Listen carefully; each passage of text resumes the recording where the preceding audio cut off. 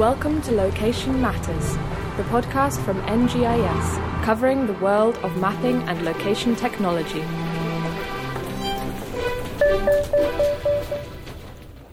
Welcome to episode 12 of Location Matters, the podcast from NGIS. My name is Adam Mullet, and today I'm joined by Richard Bentley, our Executive Director, and the second employee from NGIS, Principal Consultant Chris Hoare.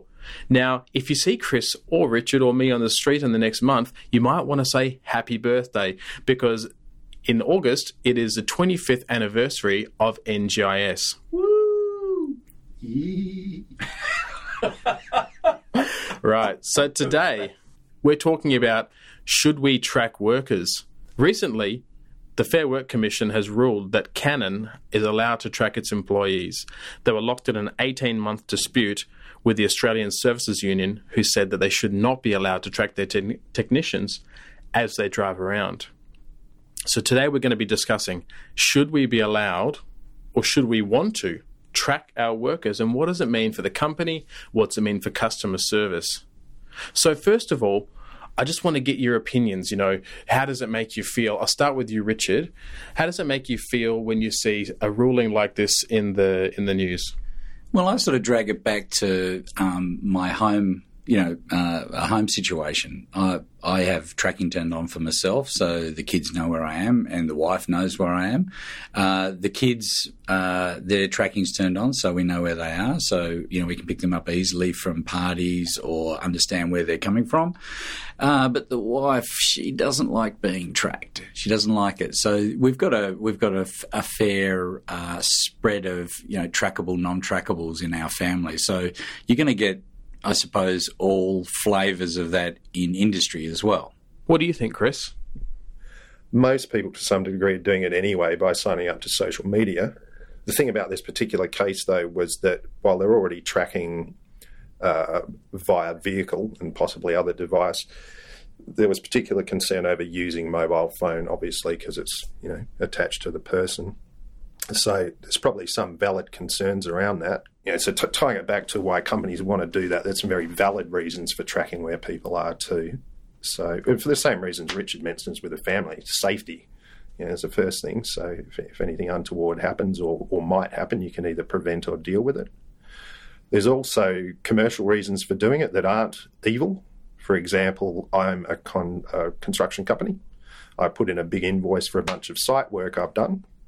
I'm queried by the customer as to whether you're actually there or not, and I can provide back information saying, yep, here's a bunch of points whizzing around in real time a week ago, showing that my workers were on site. So, Richard, what are the reasons, the primary reasons for tracking workers? What should they be? Well, I think Chris, touched on it first. I mean, safety is obviously the first concern, and having a mining background, safety was a critical concern, and we've been tracking workers in the bush or in the outback since the 60s with radio scheduling and letting people know where they were. I suppose efficiency is another thing, so you can actually deploy people easily in situations. So we had the RAC, we were working here with the RAC WA, and what they were doing was they were dispatching people from one location to another on availability, and the guys would complain about driving past each other, going to a job that is nowhere near where they were because there was no location attached to the job. We're talking about customer engagement as well. So when will my supplier or repairman arrive? Do I need to be at home now? No, he's down at Warnbro. He's at least 3/4 of an hour away. Give me an alert when he gets within 30 minutes, and I'm only 15 minutes from home. I can beat him there anyway, or her there anyway.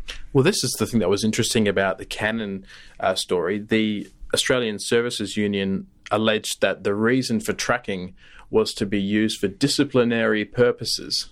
So Richard's already outlined a few of the ideas, that come to mind instantly around why you want to track someone's safety, efficiency, sending people in, not crossing paths. Chris, let's talk about privacy a little bit. Does the union have a point here? I think the disciplinary versus privacy is probably they're probably separate questions. But to the disciplinary first, I mean, it strikes me, and that seems to be what the entire case is based on, some fear of discipline. If that really is how workers are feeling, then it points to a complete failure, which may not exist. It's just supposing on Canon's part in conveying why the system is there and the benefits of it. I'm pretty sure there's some smart people at Canon, and that they're probably not thinking of this, although potentially it could be used for that. They're more likely thinking about better customer experience, the improved efficiency stuff Richard's talked about. But, we often like to think the worst. And then there's the other case, well, I go off with my smoko at lunchtime down to the beach and I don't want anybody to know that. So that's probably a cultural thing within the company itself that you deal with in other ways. If you're going in there saying, we saw you at the beach, that's not going to work. Well, maybe it will, and that sort of employee goes.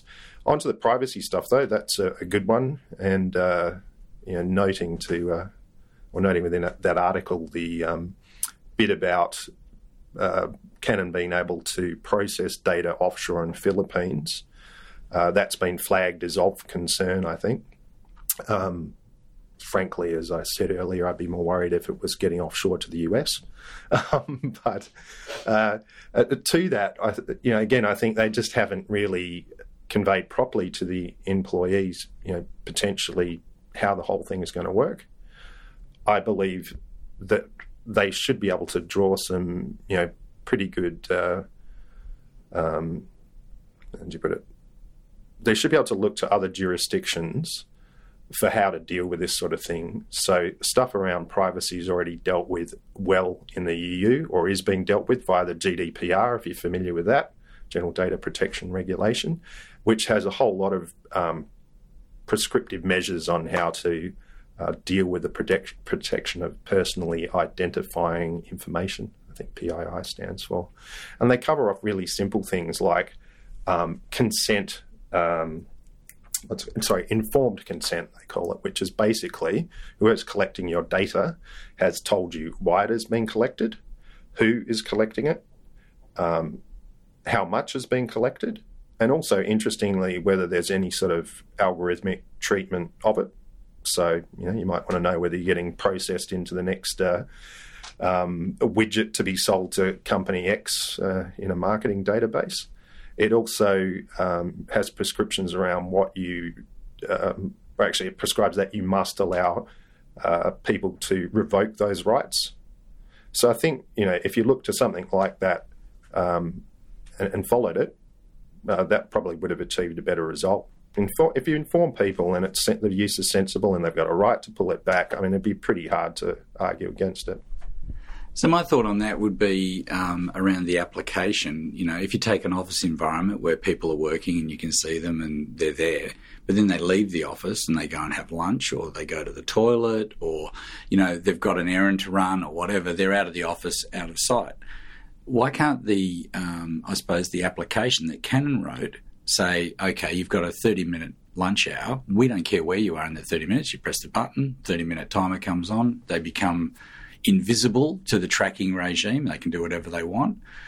Or if they've got an errand to run, exactly the same thing. People, we humans, we have things to do during a working day and we fit them in. So if you just got to tap a thing, say doctor's appointment or whatever it might be, or personal, private time, whatever, then that, I think, starts to take away that, the big brother syndrome, and it sort of embraces actually how we work in a normal environment. But the office environment for the, like the technician is his car or her car.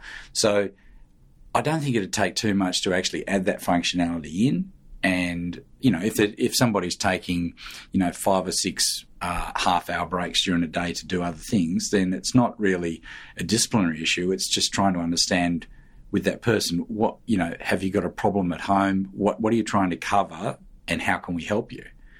So are you being spread too thinly across other things when you've got things, So it's bringing it down to, like what Chris said, it's that change management. And I don't think from, it became adversarial very, very early on in the case, and then nobody wins. because it dragged on for 18 months. And the technicians didn't know what was going on. The business didn't know what was going on. And the unions didn't know what was going on. Everyone was trying to do the right thing for their members or for their business, but it just didn't work. And with a little bit of extra thought and being able to apply what happens in a real office, in a stationary office, I think they could have got a lot better outcome.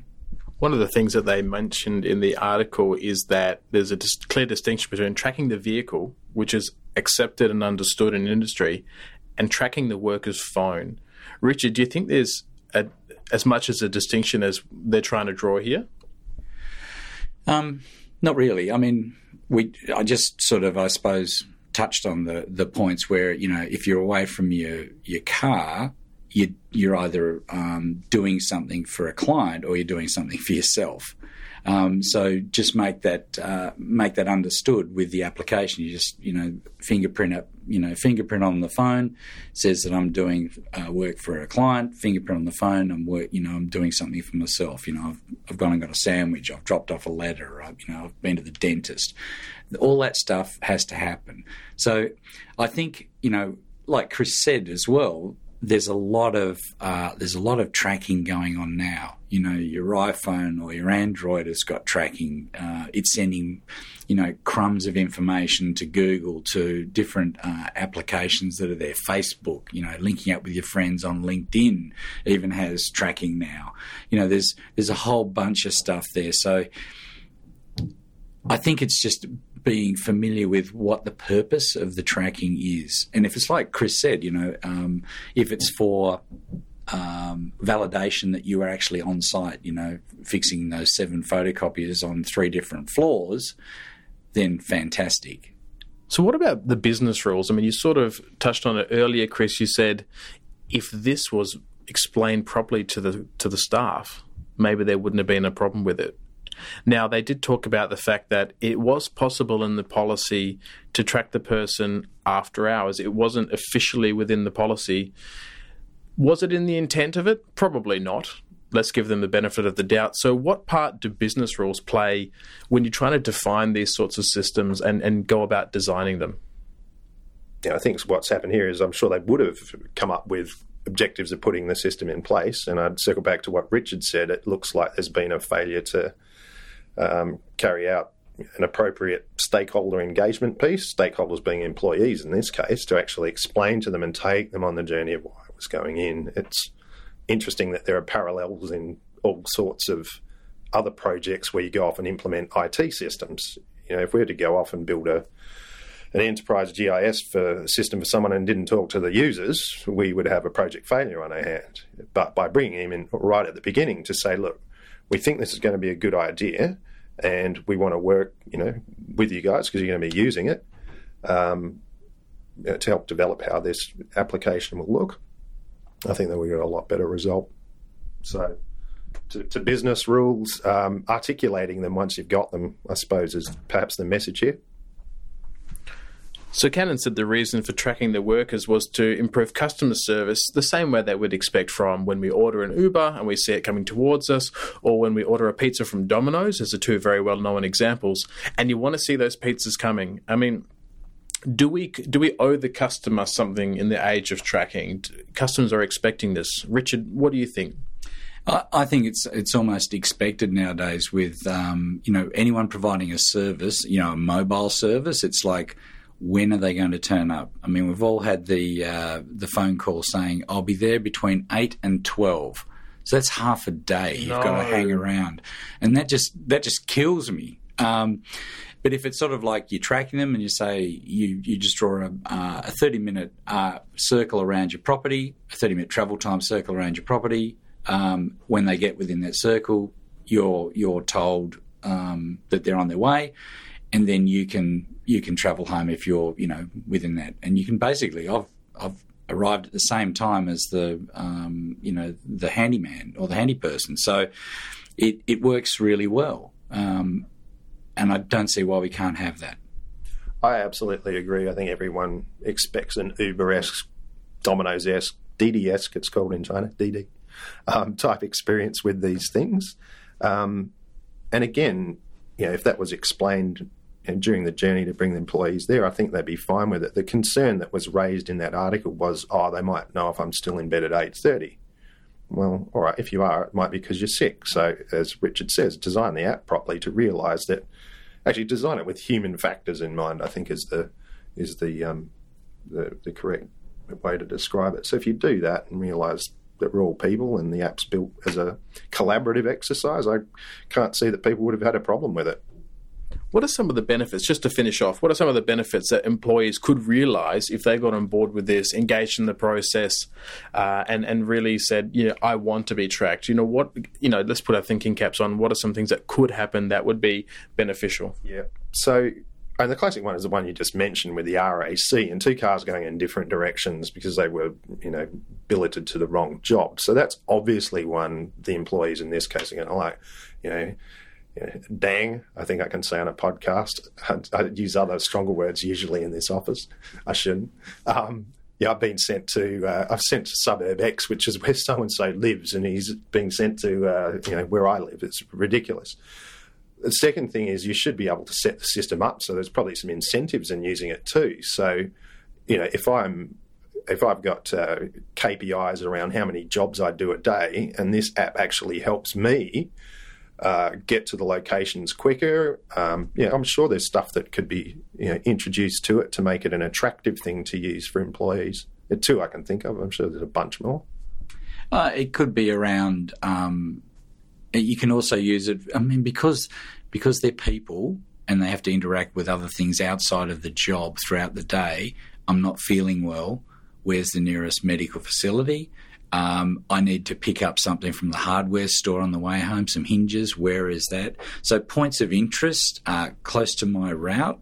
You know where the Bunnings is in your local suburb, but you probably don't know where it is, outside your comfort zone of the suburbs that you live in.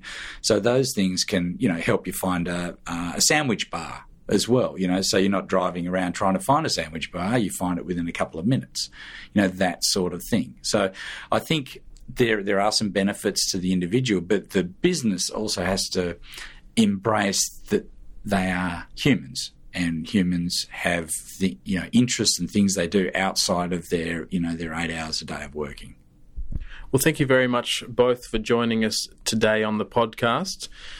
If you're interested in listening to more episodes, you can find them on Apple Podcasts, Stitcher, or Spotify. I'll also make a link to the original AFR article on our show notes on our website.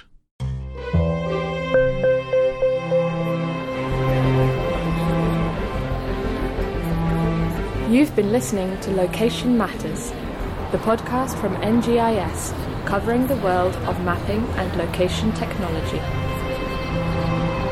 To find more episodes or to read our blog, check out our website, ngis.com.au.